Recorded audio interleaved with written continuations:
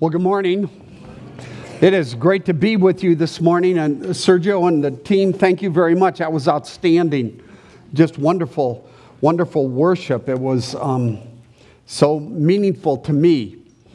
Well, as Chad and Jim told you last Sunday, I have just announced my retirement from Wheaton Bible Church to be effective in the middle of next year. Spring, summerish is what we're thinking. And I know they explained some of this, but I want you to just hear a couple of things from me. This is a decision that God has been stirring within me, that Rhonda and I have prayed a ton about. And actually, we have been discussing this, wrestling with this as elders for over 4 years now. And it's been an exceptionally delightful process. I wish other churches could experience what I've been experiencing in this. And now we have moved into the public phase as we begin to prepare for a search process. I also want you to know for me that, man, this is a really hard decision for both Rhonda and myself, because we love Wheaton Bible Church. I have been here for 25 and a half years as a senior pastor, but my wife Rhonda's been in the church for 33 years. And so what that means is we have spent the bulk of our adult lives here. We raised our kids here. Our kids got married at Wheaton Bible Church. Rhonda and I grieved and buried the death of our first two spouses at the church. And then I met and fell in love with Rhonda here at this church. It's been such a huge part of our lives, And I am a better man. I am a better pastor because of these 25 and a half years that will soon be 26. But the reality is, in 3 months, I'm going to be 67. So I am old and irrelevant, right? And it's time to transition to younger leadership. That's really important for the future of our church. I believe that with everything in me.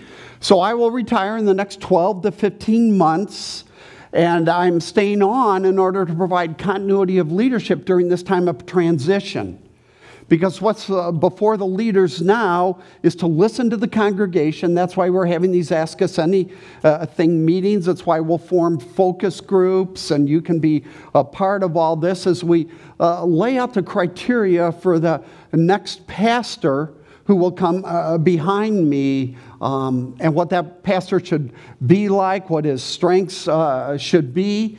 And then that gives us time to actually, after about 2 months of listening, to form a search committee, and then to conduct a nationwide prayer-based search.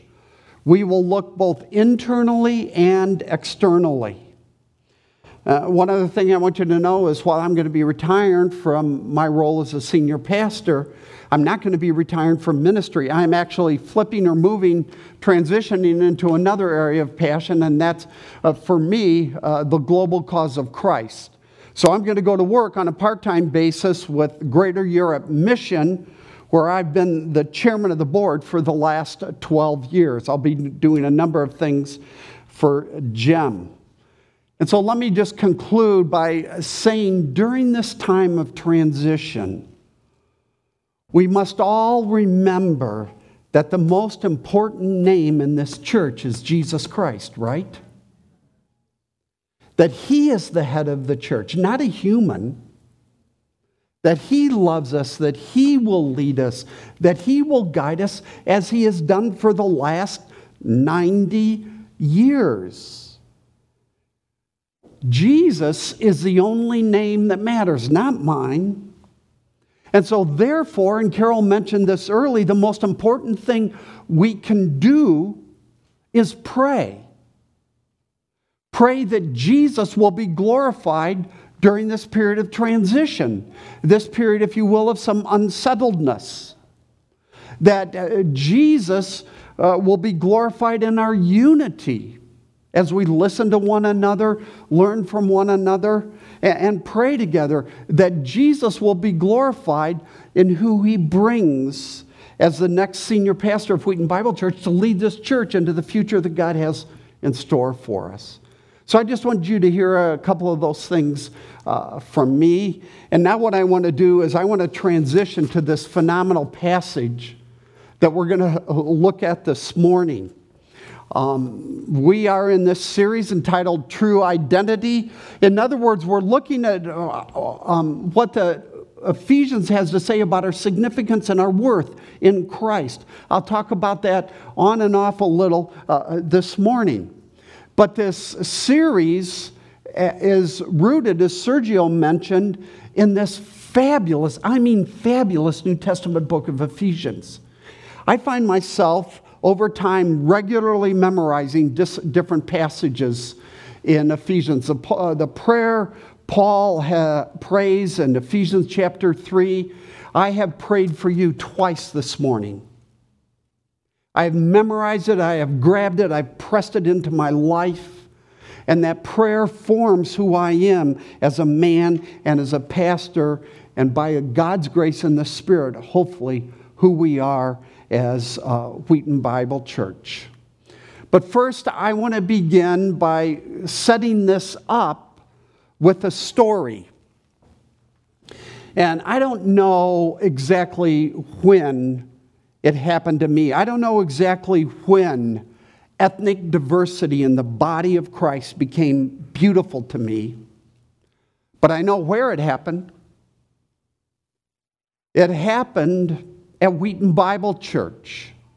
As year after year, we wrestled with this very important issue of how we could increasingly merge elements of our Latino ministry with our Anglo ministry, and what would that look like? But if I am honest, and I go back over 20 years ago, when we were wrestling with this, that was a period of a lot of conflict. There were a lot of egos, there was a lot of territorialism, and at two specific points, I wondered if we were going to even survive together. But then God raised up a man to lead us into the future. His name is Hannibal Rodriguez, one of our pastors here. And Hannibal, as a Colombian, began to speak to us and to talk to us about not only the biblical priority, but what it means to sensitively carry this out. So, for example, Hannibal had us read papers. Hannibal had us read books and discuss them as staff and elders, working through this priority, this importance, according to the Bible, of ethnic, racial diversity and unity. Hannibal brought in thought leaders, and I just want you to know, personally, Hannibal would regularly speak into my life and say, well, hey, Rob, you need to think more broadly. You need to think with different lens. You need to cultivate more sensitivity in how you approach this and how you see things. And I submitted myself completely to Hannibal in this area. And Hannibal taught me so much. And as a result, I have changed and Wheaton Bible Church has changed. So that now, for example, Hannibal is one of our 3 executive pastors with responsibility for large portions of our total ministry. Sergio, who just led us in worship, is now the lead worship pastor at Wheaton Bible Church, overseeing all the worship teams and all that we are doing. We have worked really hard over especially the last few years to create ethnic diversity in our worship teams, our preaching teams, and different teams throughout the church to slowly change Wheaton Bible Church. Now, we've made some progress. We've got a long way to go. So we certainly haven't arrived. We continue to see God work in a variety of different areas. So, for example, I have been really encouraged to see what's happened on our North Avenue campus over the last couple years. We have adult classes, get this, that are really small churches within the church. One for Arabs, one for Filipinos, one for French-speaking Africans. And they're all a part of the larger family of Wheaton Bible Church. As Sergio or Carol said a minute ago, we have 5 worship services on Sunday on our North Avenue campus, and the 5th is a Spanish-speaking service, and we have been doing that for 25 years. And it's just a beautiful thing. I wonder if you know that Wheaton Bible Church is the largest social service provider in the city of West Chicago. Not the government, not any other social services agencies, but we are. And almost exclusively our ministry is to non-whites.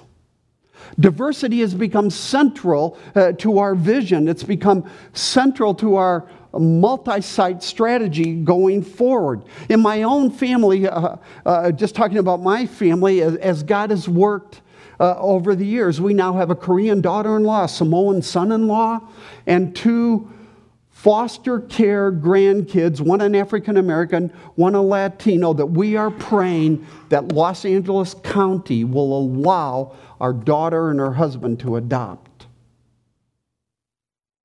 Now, I say all this because this morning we not only come to one of the most important passages in the New Testament on the church, we come to one of the most important passages in the New Testament on racial, ethnic unity and diversity in the body of Christ. I happen to think it's especially important for the church today in the United States. So would you stand as I read, beginning in Ephesians chapter 2 and verse 11. Therefore remember that formerly you, who are Gentiles, by birth and called uncircumcised by those who call themselves the circumcision, that would be the Jews. And here Paul kind of dismisses that attitude when he says, and it is something done in the body by human hands. In other words, it's not a hard thing. Remember that at the time you were separate from Christ, excluded from citizenship in Israel, and foreigners to the covenant of the promise, without hope and without God in the world. But now in Christ Jesus, you who were once far away have been brought near by the blood of Christ. For he, that is Jesus himself, is our peace, who has made the two groups one and has destroyed the barrier, the dividing wall of hostility, by setting aside in his flesh the law with its commands and regulations. His purpose was to create in himself one new humanity out of the two, thus making peace, and in one body to reconcile both of them to God through the cross, by which he put to death their hostility. He came and preached peace to you who were far away, and peace to those who were near. That's a reference to Gentiles and Jews.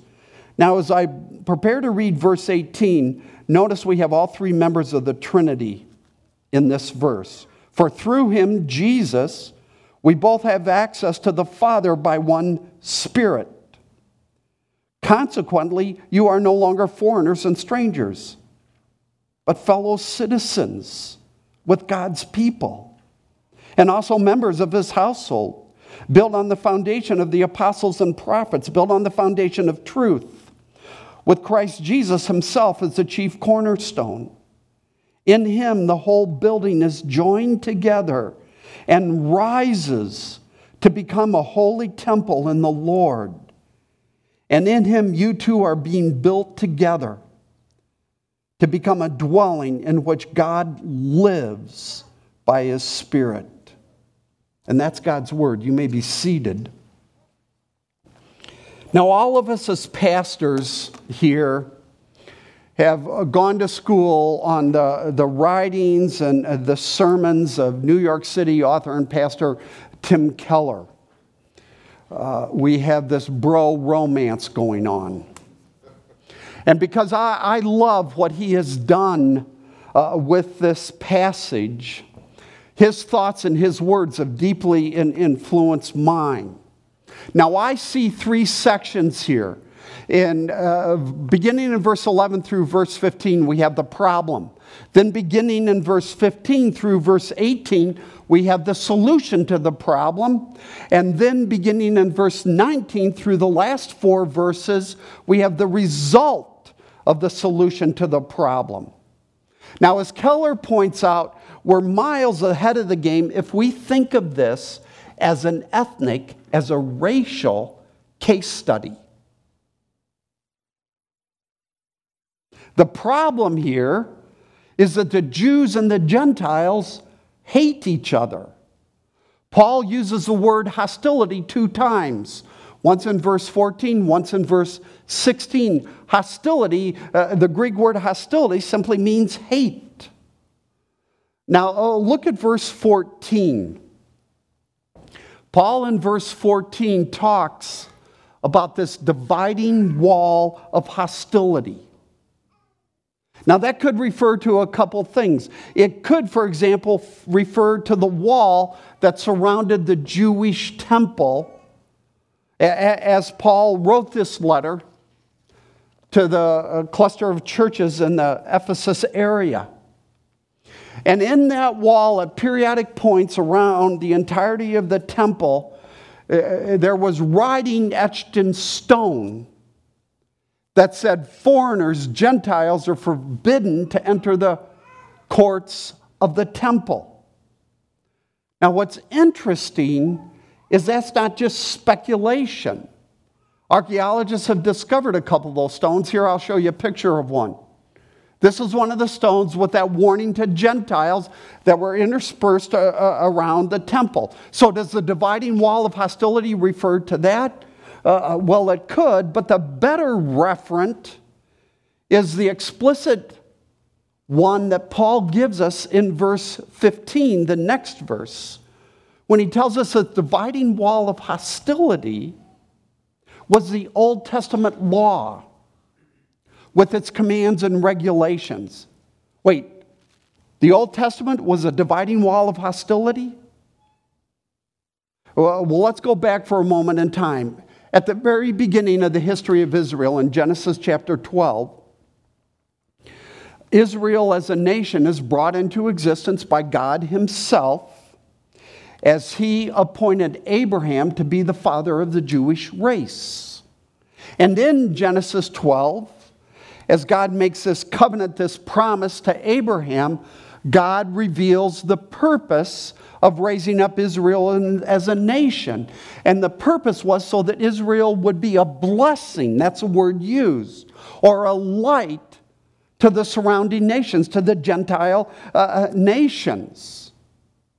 And so God gave Israel the law, ceremonial law, moral law, as a gift, so in obedience to it, Israel could show the Gentile nations as an act of love and mercy what it means to live a godly life in submission to the law, what it means to actively worship God according to the law. But that gift became a curse, a source of extreme hostility, because Jews, instead of extending love and mercy to the surrounding nations as they openly lived a godly life, inviting people to worship God, Jews despised Gentiles for not having the law. They're the uncircumcised. And the Gentiles despised the Jews for their arrogance, for their exclusivity, for their hostility, for despising them. So, God never intended this, but the good gift of the law became an occasion for hate. That's why Paul uses this word, hate, twice. And that's Paul's point. Now, this is a case study. So what is going on here, if we step back, is that the Apostle Paul is actually illustrating a much deeper, a much more pervasive, a much more universal problem.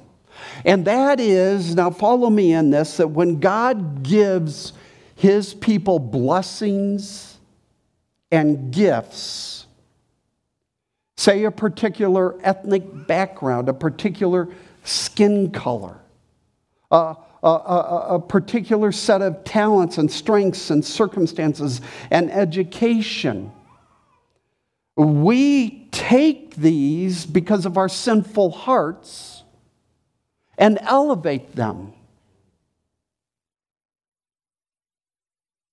And then we look down on others who are different. They're uncircumcised. And hostility and hate is the result. Now, this is a series on identity, on our significance, on our worth. And the point is, we take the good gifts that God has given us and we elevate them, and they become the mistaken source of our identity. I'm black, I'm white. I did this, I'm educated. You know, whatever. And what we do when that becomes a source of our identity is we look down on others. So, for example, this is why the Jewish prophet Jonah refused to go preach to the Gentiles. Never mind that God had this plan to save thousands of them. Jonah ends up in the belly of a what? A whale? Because he despised the Gentiles. It's why in Galatians, the Apostle Paul had to rebuke the Apostle Peter. Because Peter had suddenly decided that he couldn't eat with the Gentiles. Because he looked down on the Gentiles and considered them to be unclean. Right. Now look at this passage in Luke chapter 18, just 2 verses. We have an illustration of this in terms of the human heart. This is a parable. Jesus is speaking. Luke chapter 18 and verse 11. The Pharisee stood by himself and prayed. Now notice this. God, I thank you that I am not like these other people. Robbers, evildoers, adulterers, or even like this tax collector. I fast twice a week. I give a tenth of all I get. And he had a little sign on his chest, and he wrote all these things down so everybody could know it. Now, you know, this is sick. And that's Jesus' point. But this is a picture of fallen humanity. This is a picture of our hearts apart from Jesus Christ. And we all do this in little ways, medium-sized ways, and unfortunately in big ways. So let me illustrate this. A pastor tells the story of doing a mixed-race wedding. The groom was white. The bride was Latino. The wedding was to start at 2 p.m. Now, you know where I'm going with this? At 1:55, all the white people were there. 2 o'clock came and went, and over the next 20, 30 minutes, am I being fair, Sergio? Latinos who were just full of joy and hugging one another came in, and the Latino bride was 45 minutes late to her wedding. And you know what the whites were thinking? The white people were thinking, these Latinos are rude. They're lazy. And you know what the Latino people were thinking? These white people are so uptight. They're so bound by time. They're so angry. And do you know what was going on? Each group elevated the strengths of their culture, and they looked down on the other group. That's what Paul is getting at here. This starts really early in our culture today. In our elementary schools, junior high schools, where popular kids look down on less popular kids, right? And less popular kids look down on popular kids. They're so superficial. This happens in our politics with our own political views. You're stupid enough to vote for who? It happens with our teams. It happens with our education. So if you live in the South, I've spent a fair amount of time in the South. I have a son that lives in the South. And you went to Alabama, and your neighbor went to Auburn. You may wave at each other, but you may never speak to each other. He went to Alabama. Now,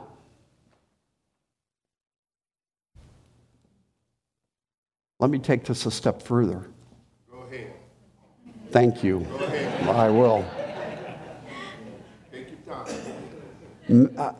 Friends, this is why this planet runs red with human blood.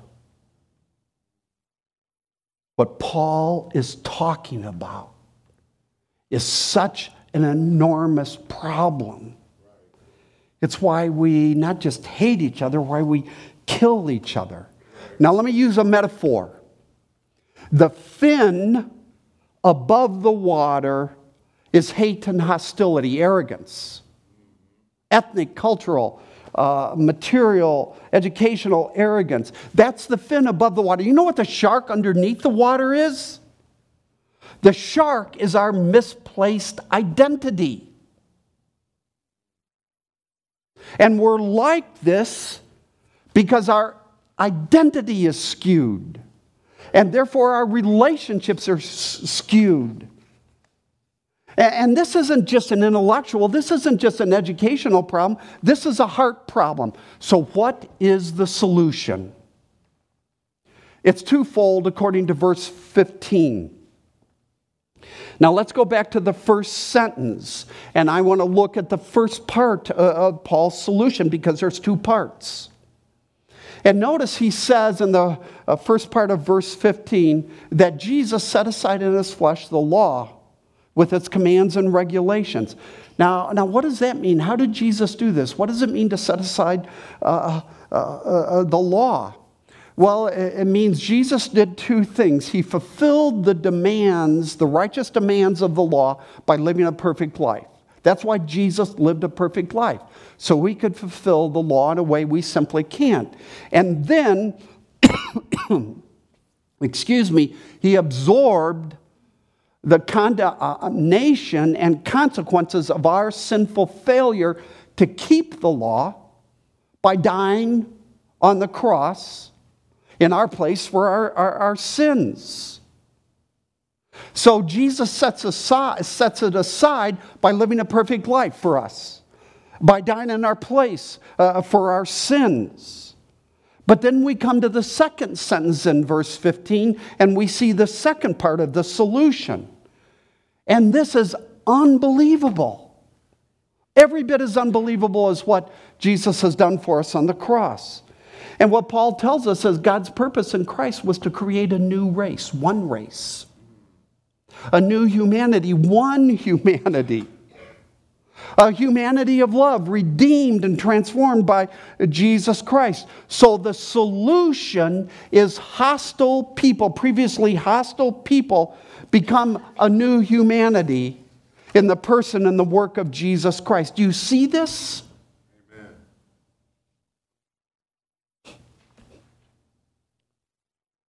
Now, it's one thing to belong to a club, say a motorcycle club, where everybody shares this one common passion for motorcycles. And it's another thing to belong to a particular race, a particular ethnicity, where you have hundreds of additional things in common. But greater still is when you become a Christian. Amen. And with your brothers and sisters in Christ, you have this unbelievable spiritual connection, the most profound connection of all, our connection in Jesus Christ, which is ultimately way deeper than motorcycles or politics or skin color or job or family. As Paul says it, in Christ, we are a new humanity, one humanity, not 15. And we are equal at the foot of the cross. So Paul elaborates on this, if you go back a couple of pages in your Bibles, in Galatians chapter 3. Look at verse 26. So in Christ Jesus you are all children of God through faith. Verse 28. There is neither Jew nor Gentile, neither slave nor free, nor is there male and female, for you are all one in Christ Jesus. The death of Jesus Christ makes us all equal. The death of Jesus Christ has a vertical dimension. The death of Christ forgives sins. But Paul is telling us here in Ephesians chapter 2 and here in Galatians, but it also reconciles people to one another. So that there is no superior person, there is no superior race, there is no superior skin color. Because God in His sovereignty created diversity. Yes, sir. And the church is the one place where it must be celebrated. Amen. Now let me apply this. World War II, a group of American soldiers had lost a fellow soldier. So they were in France, so they went to a French Catholic priest requesting that this dead comrade could be buried in the Catholic cemetery. But the Catholic priest refused when he learned that this dead soldier wasn't a Catholic. So frustrated, the soldiers went out that night and buried their dead brother in a grave just outside the fence. They got up the next morning, they went by the grave to pay their respects as they had to get back, and they couldn't find the grave. It was gone. So they went to the Catholic priest and said, "What's going on?" And the Catholic priest said, "Oh, I've got to tell you, the first part of the night, I was so ashamed by what I said to you that I spent the second part of the night moving the fence." Jesus moved the fence. Amen. So all of us could become one. So that no one who comes to Jesus Christ would be excluded. And if you are a believer in Jesus Christ, you know what your responsibility is? Is to continually move the fence of your heart. Amen. To tear it down. Yes, sir. To tear down those walls, those things that divide us, so that regardless of skin color, regardless of the number of tattoos, Right. regardless of whether somebody's hair is a delightful mix of bright orange and bright purple,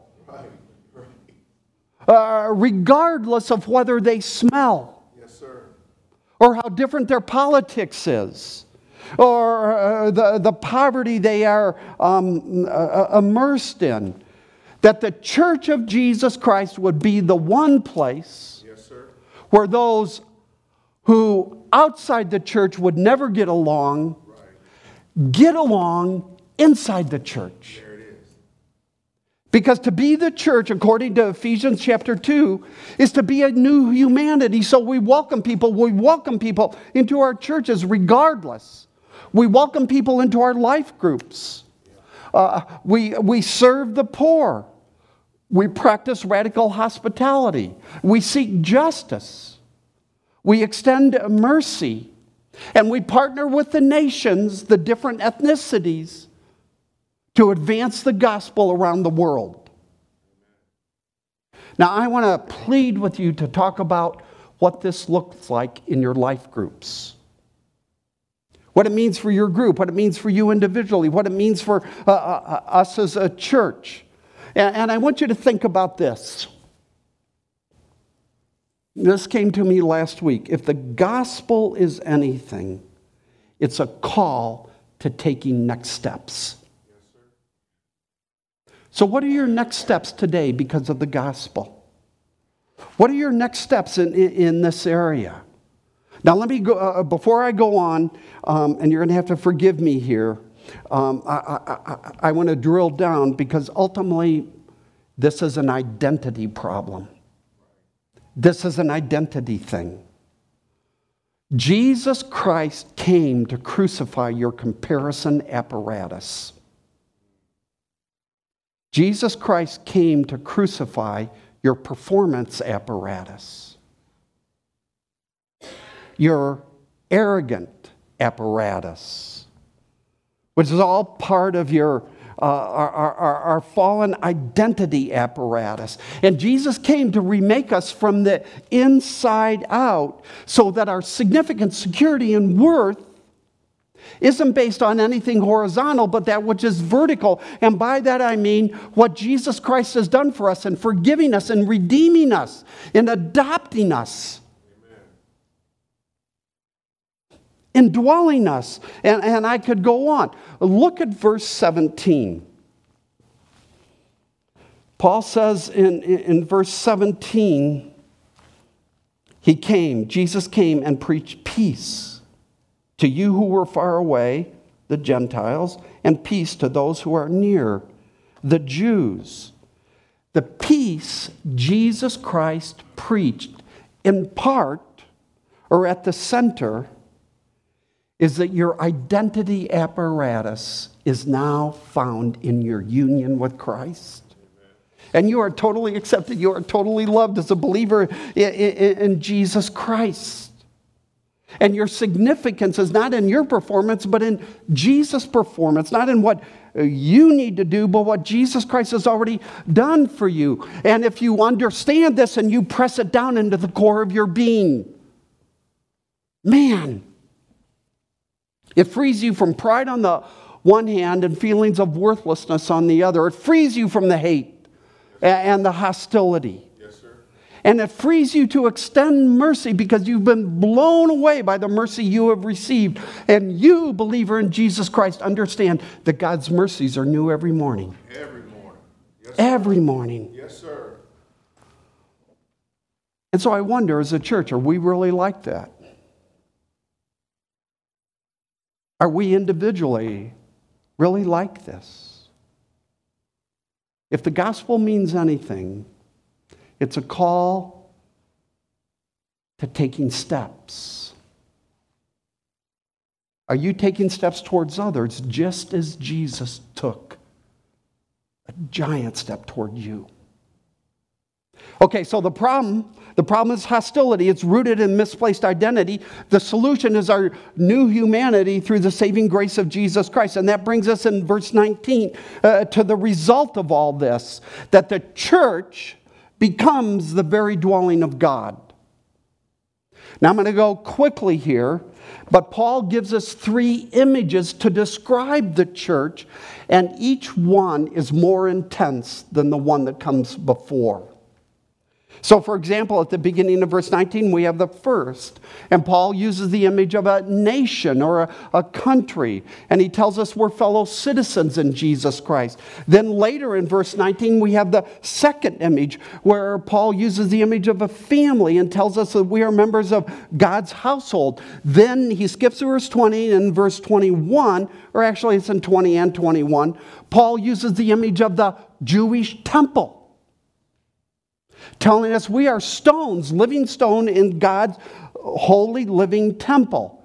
Now notice the increased intensity vertically in our relationship with God. In a country, the king often lives far away. In a home, the father is near, but he's often in and out. But in the temple, God is inside us. And together we house the living God. Amen. God is present. Proximate. Now this is Paul's point in verse 22. Look, and in him you too are being built, and here's this important word, together. To become what? To become I can't get my mind around this, a dwelling in which God lives by his Spirit. But also, I want you to see the intensity relative to our relationships with one another. Because in a country or in a nation, people are often long distance from others. In a home, in a family, they're near, but often living independent lives. But if you are a stone in God's holy temple, and according to this passage you are as a believer, you are cemented to each other. You are connected to each other. Amen. And you are dependent upon each other. In other words, cultural bonds are powerful. Family bonds even more so. But if you are a stone designed specifically to be a perfect fit in the temple, and God in His sovereignty has given you perfect circumstances, a background that was part of His plan for you, gifts and talents and other things so that you might align with the other stones. Friends, that's the greatest bond of all. The most powerful unifying force in the world isn't culture, it isn't family. It's the gospel. That we are a new humanity, one race, not many, one race in Jesus Christ. Amen. So let me ask you a couple of questions. How in the world can we just show up for church? How in the world can we justify not giving ourselves to the church? To loving and serving people that are different than us? I'm a little stone in God's living temple.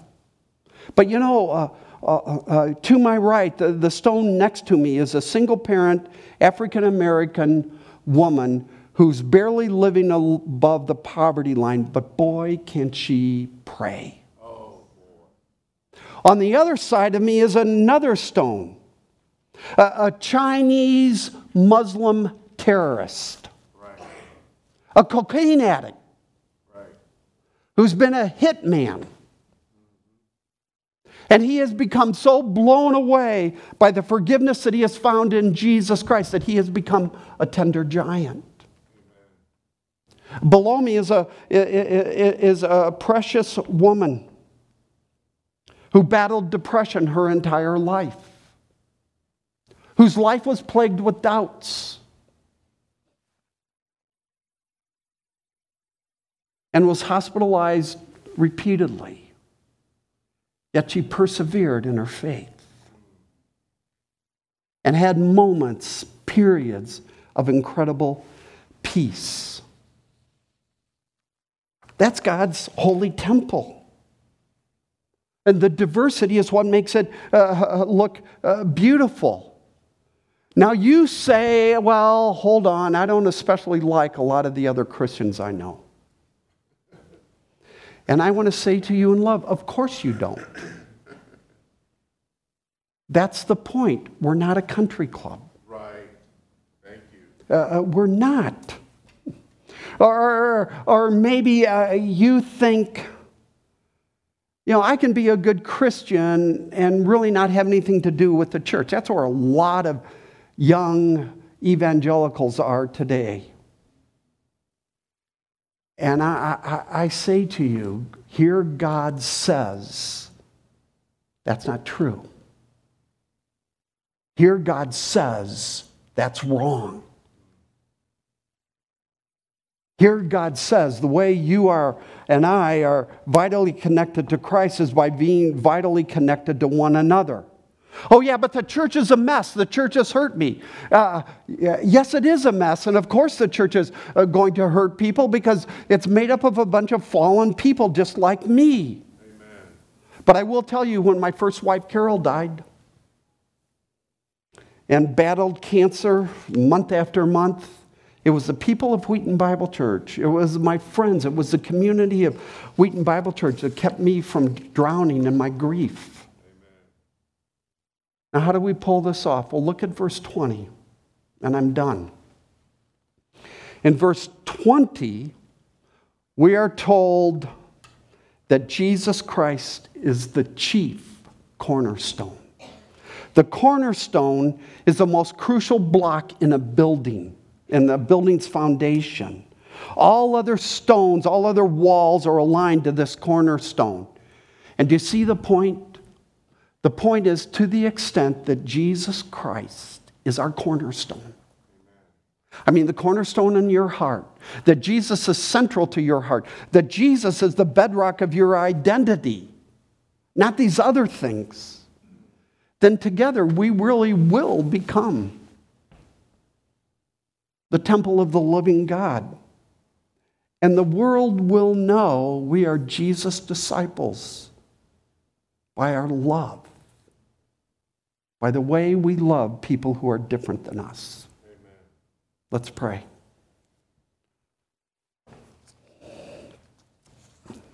So, Father, we come to you and we beg for forgiveness and for mercy.